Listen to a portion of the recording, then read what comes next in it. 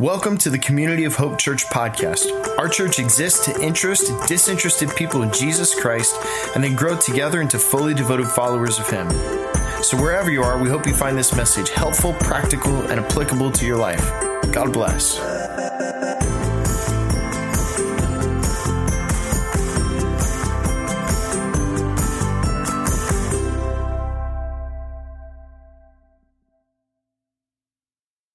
Well, good morning, everybody. I am so glad to see you guys. Can we just give the Lord a round of applause? Because, man,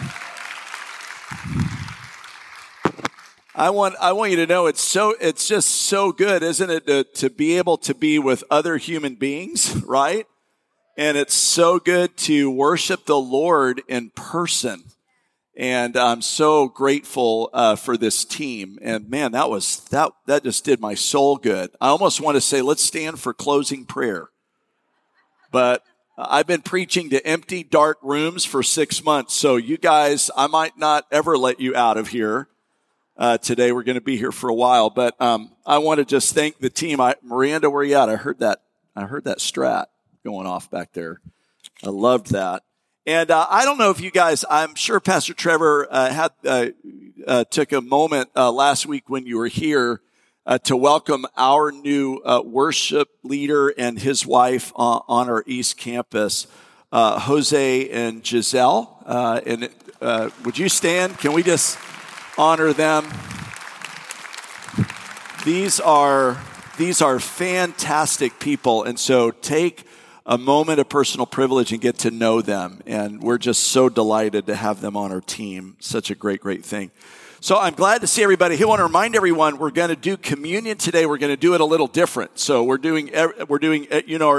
used to that word right now, right? We're going to do it a little different. Everything we're doing is different.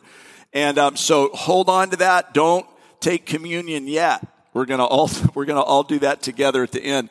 But I do want to say, take a moment, if you will, and grab your notes if you have those, or Bible, or your Community of Hope app. We are in week 2 of, I think, a really important series, really important conversation right now in our church that we're going into, and we're talking about the deeper change that is possible when we grow in a relationship with God. I think it's always important every now and again to point people toward deeper things, to some of the real character issues in our lives, to some of the deeper growth that is absolutely possible as we get to know the Lord better.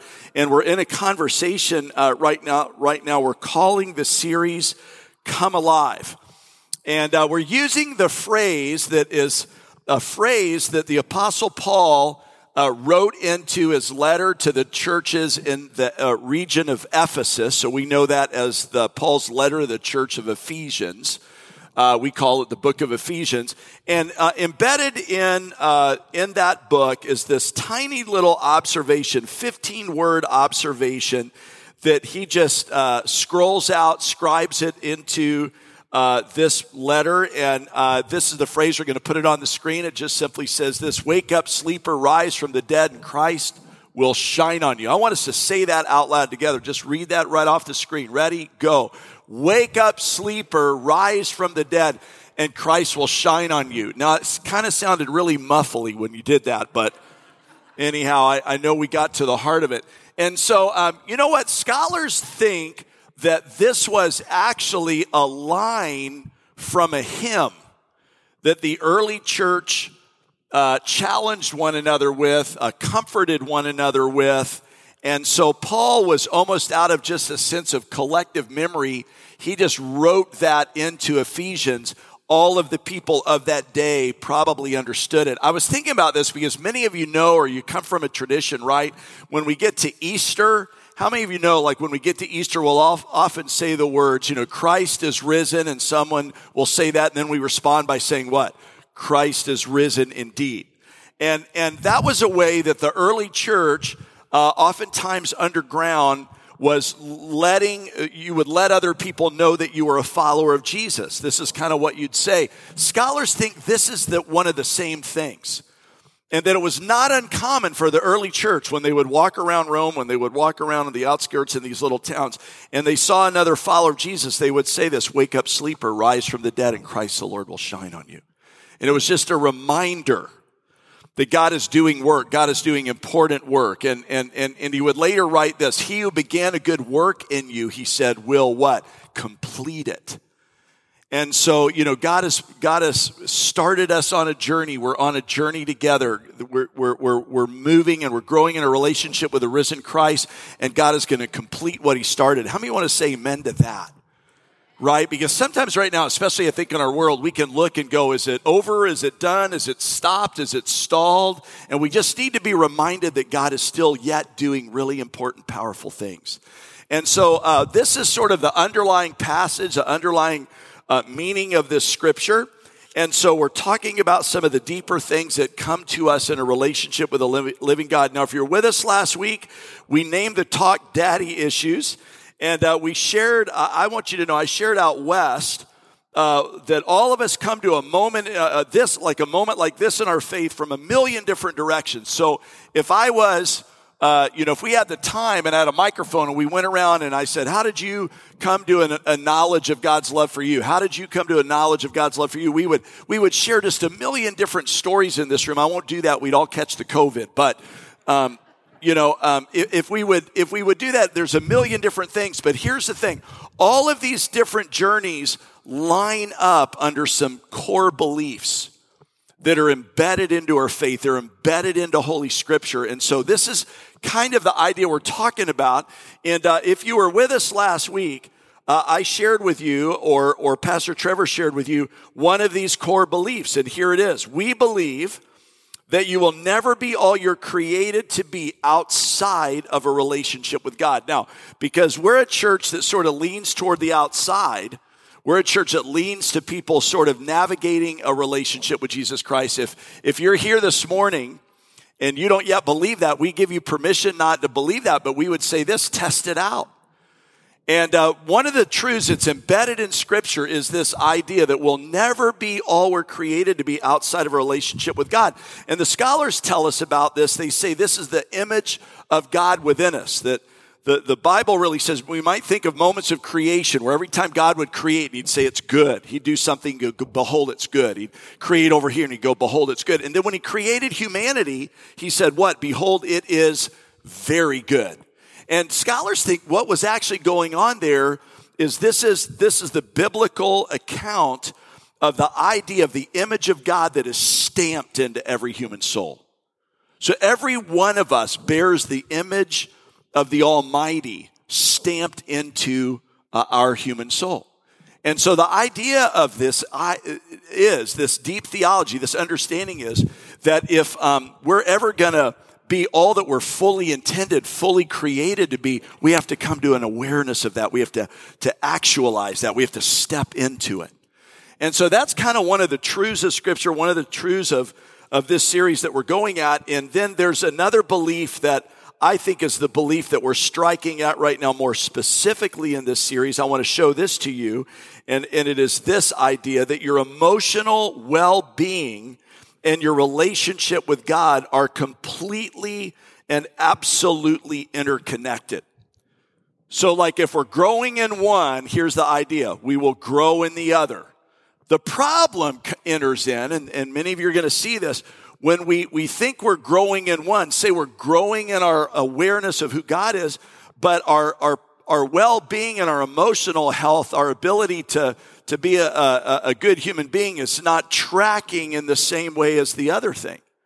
And so this is an idea. Now, I know that Pastor Trevor probably didn't say it this way because he's more pure-hearted than I am. But here's what I said last week out at the West. It's sort of like this idea. If you're a jerk, okay, and you become a follower of Jesus, you're now a jerk who follows Jesus.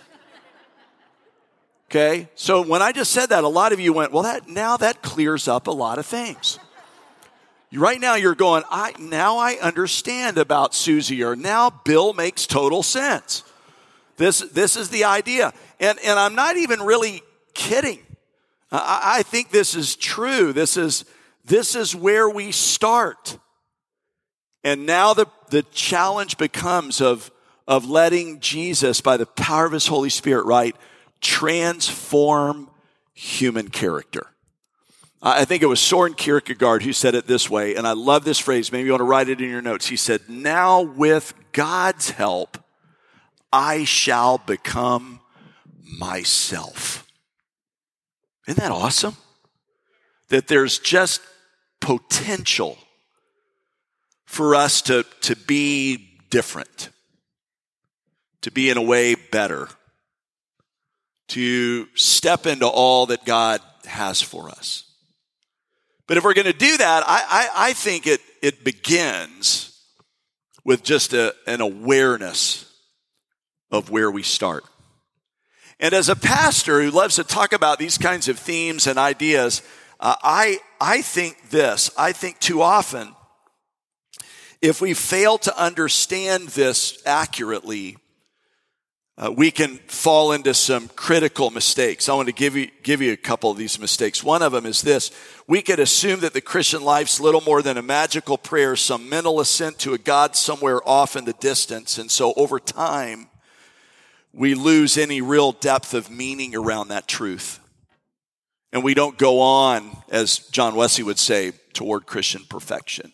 We stop. And another belief that I think sometimes is critical in this area too, or misunderstanding, and this is really what, again, this series is striking out. We mistakenly assume that our faith development and our development as a healthy and well-adjusted human being are actually two separate things. And they're not. If we're kind of running at this thing the right way, this is what I always think of. I think it is then my relationship with the risen Christ and my day-to-day encounter and experience with the risen Christ has an overwhelming potential to root out all of the brokenness and to root out all of the character flaws of my life. And all of these things begin to track in the same way. And this is what we're going at in this series. All of us know what it's like to maybe run into somebody who's been in church a long time, but they're not really different. And I remember years ago when we were putting together some material that has become now our Connections class, and I remember making an observation one day, and I just wrote this down, and now we've been preaching this in our class for, I don't know, over a decade. I said this, probably you'd agree with me. I said there's a huge difference, I believe, than, in terms of a longevity around the faith versus deep maturity in the faith. Those are different things. And I think sometimes religious environments, can I just say like this, if we're not careful, they can create this idea that it's totally possible to if I just hang around here long enough, I can experience the deep change that is possible in Christ. And I kind of want to push against that and say, I don't know that that's fully true. I mean, if I hang around in my garage all the time, I don't turn into my truck. It takes something more than that. And so I'm so thrilled at is this is really what we're talking about in this series. Now, last week, and y'all know this, I want to move through this, don't want to linger here, but, we just began really by exposing, I think, some of the biggest lies that we all deal with in our culture and deal with in our lives. They're the same temptations Jesus overcame prior to his ministry, and they're all lies of identity. That's what's going on in our culture right now. All these lies of identity. We define ourselves in certain ways. One of the lies of our identity, which are these temptations of Jesus, is I am what I do. It's the lie of performance. That if I just do enough good things, I'm a good person. I'm just defining myself by my own performance. And the problem with that lie is if you don't perform well, you don't have a great identity. We looked at the second identity. We said the identity or the lie of possession, which is I am what I have. That's got such a firm grip in our culture today. That we just define ourselves by what we have. And of course, we looked at the third one, which is the lie, the identity lie of I am what others think. And we learned that Jesus showed us the freedom that comes by living life with a completely different value set. I am whose I am. And I got to tell y'all, I really believe, and you can challenge me on this if you care to, I really believe all of us have to have an encounter somewhere along the journey with that truth, that our identity shifts off of what I do, what I have, and what others think of me, and my identity shifts into I become, identified by an awareness that I play to an audience of one, which is Jesus Christ. And Jesus just so modeled this. He got all of his identity cues from the Father. Here's a question mark I'd almost have in this talk.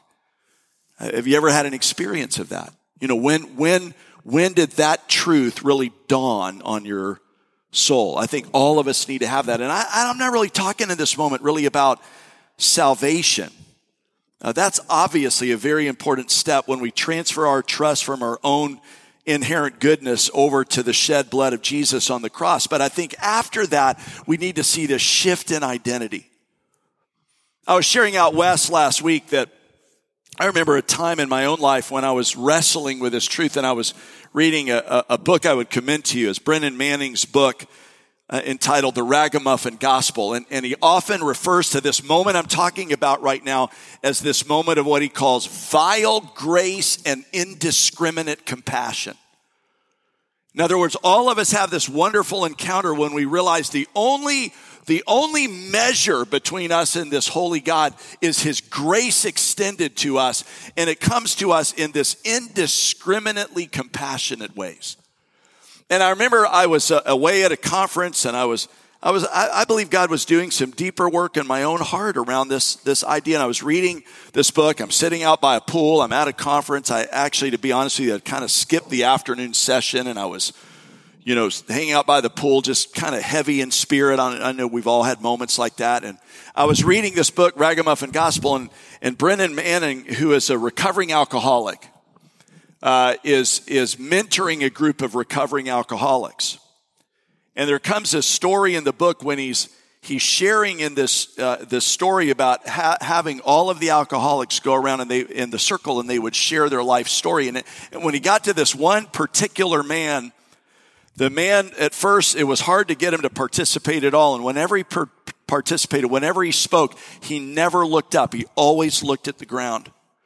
And so they're all sharing their different stories of brokenness and shame and all of this. And then it became this man's turn.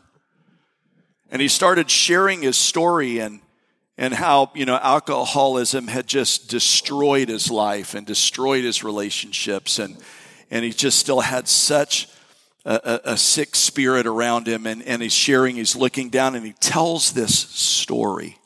I'll never forget it.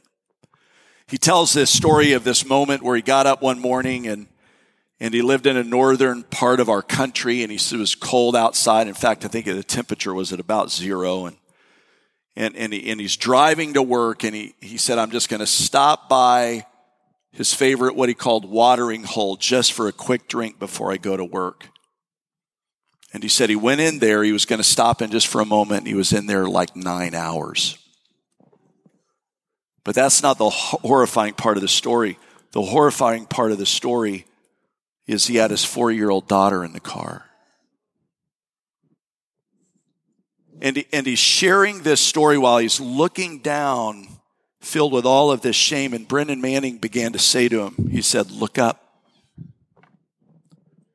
And the man kept telling his story, ignoring Brennan and looking down, and Brennan said it again a little more strongly. He said, look up. And he ignored him, and he kept telling his story, and finally Brennan Manning just started yelling at him, and he said, when you're telling this story, look me in the eye. And you imagine it was all he could do, and this man just kind of looked up, and when he looked into Brennan's eyes, Brennan said, this is what he saw. He saw every other man in the room looking at him with compassion and forgiving grace.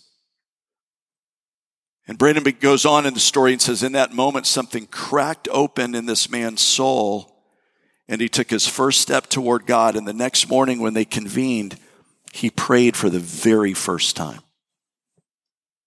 What did he run into? Vile grace and indiscriminate compassion. And I was reading that story, and although I don't have that experience in my life, just like every one of us in the room, I have my own experiences with shame, don't you? And I remember reading this story, and I started to cry. And here's what I would tell you. I couldn't stop crying. And I'm trying to get a control of myself, and I'm outside by myself by this pool, and there's this guy walking around, and he'd walk around and he'd say, "Can I get you something to drink?" He saw I was in distress, and I waved him off 3 or 4 times, and about the 4th time he came around, and now I'm a mess. And he says, "Can I get you a drink?" I was tempted to go, "Well, what do you have?" But all of us need to have a moment like this, when we recognize that God's grace is also for us. It's for me. And so this morning, what I want to do, I think if really the first talk is a talk, the way that I'm really saying it, if the first message is really how to know yourself, I want to give you some track and some language about how to become yourself. Okay, like last week, how to know yourself. You want to go back and listen to that talk. Here's the talk for this week. How do I know? How do I become myself? And I thought of a story I want to read to you that happens down in the Older Testament. It's the story of 1 Samuel. And it's in 1 Samuel chapter 17. And it's really a moment shortly after you're going to know the character. The character is King David. And embedded within this incredible story is just this observation around what happens in part of the story that's incredibly powerful. It's 1 Samuel 17, verse 32. And I think this is part of the story it's easy to miss, and I want to pull some truth out of this for you and for me this morning. Here's how it's recorded in Holy Scripture. It says this: "So David said to Saul, 'Let no one lose heart on account of this Philistine, for your servant will go and fight him.' And Saul the king replied, 'You're not able to go out against this Philistine and fight him. You're only a young man, and he's been a warrior from his youth.' But David said to Saul, 'Your servant has been keeping his father's sheep. And when a lion or bear came and carried off a sheep from the flock, I went after it. I struck it, and I rescued the sheep from its mouth. And when it turned on me, I seized it by its hair. I struck it, and I killed it. Now your servant has killed both the lion and the bear, and this uncircumcised Philistine will be like one of them, because he has defied the armies of the living God. And so the Lord who rescued me from the paw of the lion and the paw of the bear will rescue me from the hand of this Philistine.' Saul said to David, 'Go, and the Lord be with you.'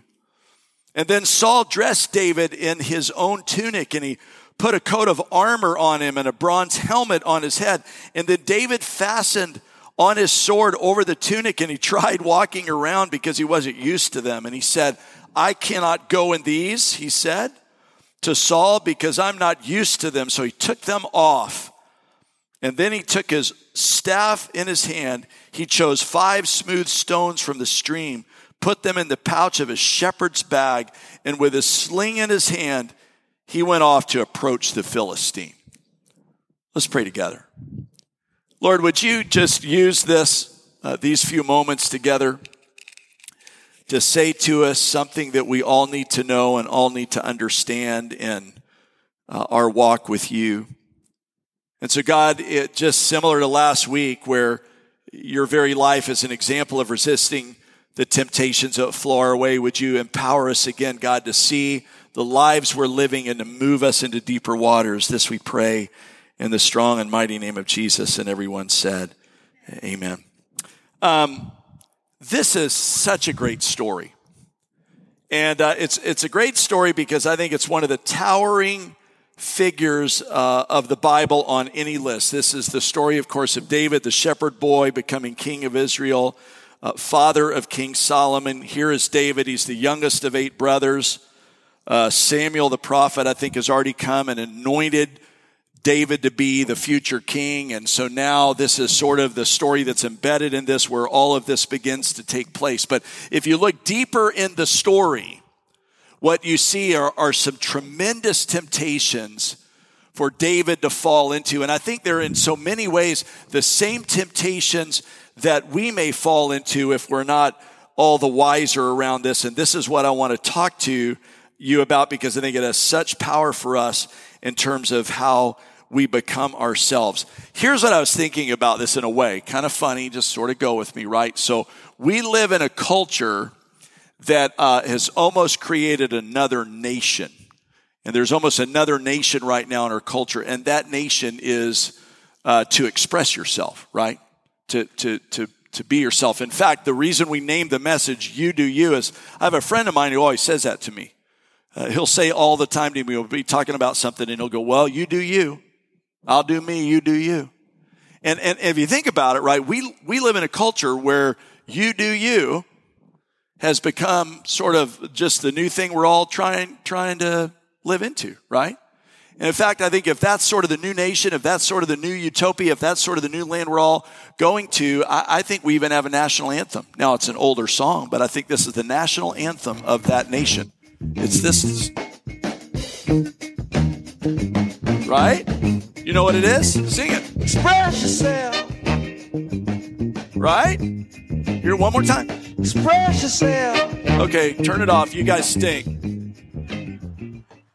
I just, in my mind, I saw everybody jumping up. We'd be dancing. We were socially distancing, high-fiving one another. That's the national anthem of our day. Express yourself.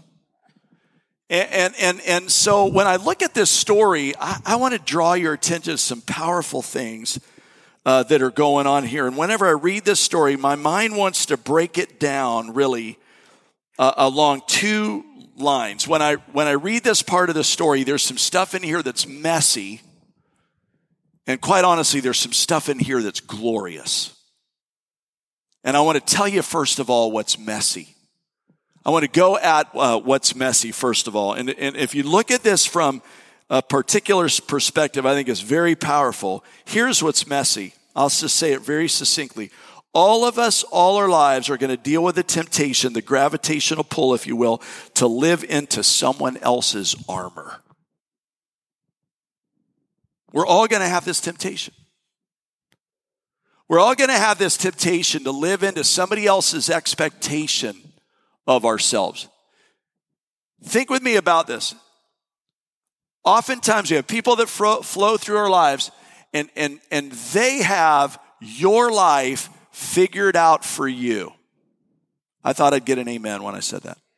Right? You ever had anybody in your life like that? They got everything about you figured out. I remember early days of my ministry, people would come to me and say, you know what? God told me. That's always hard when they say that. God told me, and then they would tell me something about me or about my pastoral ministry. And when I was younger, I'd struggle in that. And then as I got older, maybe a little more callous, I was like, well, when God tells me, He's telling you about me. When God tells me about me, I thought that would even be funnier. So anyhow. But I think all of our lives, we're going to have a temptation to live into someone else's armor. The temptation to be who others think you should be. There's a strong difference, I think, between healthy affirmation and putting people put on, and people putting on you something that doesn't fit. This is really the idea that's going on. Now, here's what I want you to imagine in this moment. So let's see. Samuel's already come. He's anointed David to be the next king of Israel. Remember, Samuel's already gone to the house. He's already gone through all of the different brothers, and Dad brings out another son, and you know, is it Samuel who's going, no, that's not him. No, that's not him. No, that's not him. And then his dad, even, who doesn't think that much of David, who's out in the field, he said, that Samuel goes, do you have any other kids? And he goes, well, I already got another one, but you don't want him. He's out in the field. And Samuel's like, get him and bring him in here. And when he sees him, right? This is that moment. Now, here's what I want you to think about if you're David. You're young. I think that's kind of a challenge. I think that's why Paul later on wrote in one of his letters to Timothy, he said, don't let anyone look down on you because you're young. Right? So he had that sort of strike against him. And then he had the strike that, the king is there in front of him. His dad is there. All the brothers are there. There would have been a tremendous temptation, right, for David to just sort of live into the expectations that are there. It would be like this if this afternoon, okay, go with me on this. If this is the king of Israel. It'd be like President Trump showing up at your house this afternoon. I hope he doesn't do that because he's not well right now. And because I don't want to be political, let's just say President Trump and Joe Biden show up at your house. And they have something they want to say to you, but you never get it because they just talk over one another the whole time they're there. Finally, you woke up. All right. I just want you to understand the tremendous temptation that David must have been experiencing in that moment to just go with what everybody was saying to him about his life. And you will always have this temptation. And what I want everyone in this room to know is Jesus did not create you to be a carbon copy of somebody else. He didn't. And there's a lot of temptation in our culture to sort of live into that idea. Now, here's what I think is interesting. I felt like the Lord was telling me about this week. So there's a temptation to live into someone else's armor. Let me tell you what else I think is kind of messy here. There's always, I think, a temptation to live into just your own armor. In fact, as a pastor, I'll tell you this. I run into people all the time because they had some oppressive person in their life trying to design their whole life for them. I've seen people build their whole lives as a rebellion against that, like the anti-that. It's like they overcorrect right off the other side of the road, right? I remember when my dad taught me to drive, he taught me to pay attention. He taught me to do this. And he said, sometimes you're going to have to react because good driving, I remember my dad saying to me, good driving is not just you doing a good job. It's also you being aware of all the other people around you and their driving. And he said, every now and again, you're going to be driving next to people who don't know how to drive. Right? And then he took me on I-95 and it was like, I get it. And he said, I'll never forget this. He said, and here's the key in a moment like that. Dale, the key is this. When somebody's next to you and they're not driving and you have to respond or react to that, he said this, do that responsibly. Don't overcorrect. He said, if you overcorrect, you can die. And I just want to say kind of parenthetically, I sit down a lot of times as a pastor with people and they've built their whole life overcorrecting. And that is not the story of this scripture. And this is messy stuff when you look at this. You see David working on this kind of thing. You see David in this idea. It would have been very easy for David to say, I'm out of here. And overcorrect and miss God's calling on his life. That's what's messy. But can I tell you what's glorious? You want to know what's glorious in this? David's life, I think, points to the absolute freedom we find when we live into God's armor for us. And when I look at David's life, it's so powerful to see he didn't need to live into the king's armor. He didn't need to overcorrect and miss his moment. But what his life does point to for me, his life presupposes a walk with the living God. Do you notice right now in this story, embedded in this story, David knew exactly who God was. He not only knew who God was, he was willing to defend God's name. Let's go after that Philistine. He's defying the name of the living God. God, I love this story. It's like a battle cry. I mean, all your life, I want you to know, you're going to run into people who are going to defy the name of the living God. And are you going to live into their expectations of you? Are you going to overcorrect and run the other way? Or are you going to live into God's armor for you? What I love it's almost a comical story. David puts on the king's armor. Wouldn't you have just loved to have been a fly on the wall? Like it just doesn't fit. He's rattling around in there. It's like he's trying to hold it all on. It's falling all off. And finally just like peels out of that, picks up 5 smooth stones, puts them in his shepherd's bag, and says, let's go kick the Philistines' butt. That's my translation of what was happening there. And here's what we'd say. Rest is history. Rest is history. You got a Philistine in your life. Might be a person. Might be a hurt or a habit or a hang-up. Might be a bad memory. Might be a besetting sin. And you're going to have people in your life that are going to give you every kind of prescription against that thing. But what you really need to do is you need to learn how to rest in the armor of the living God who's given it to you. I think this is why Paul would later write this.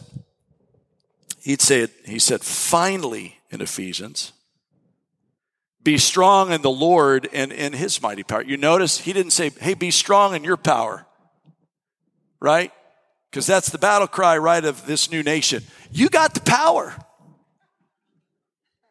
But I don't know, the Bible I read says that God's power is made perfect when I'm what? Weak.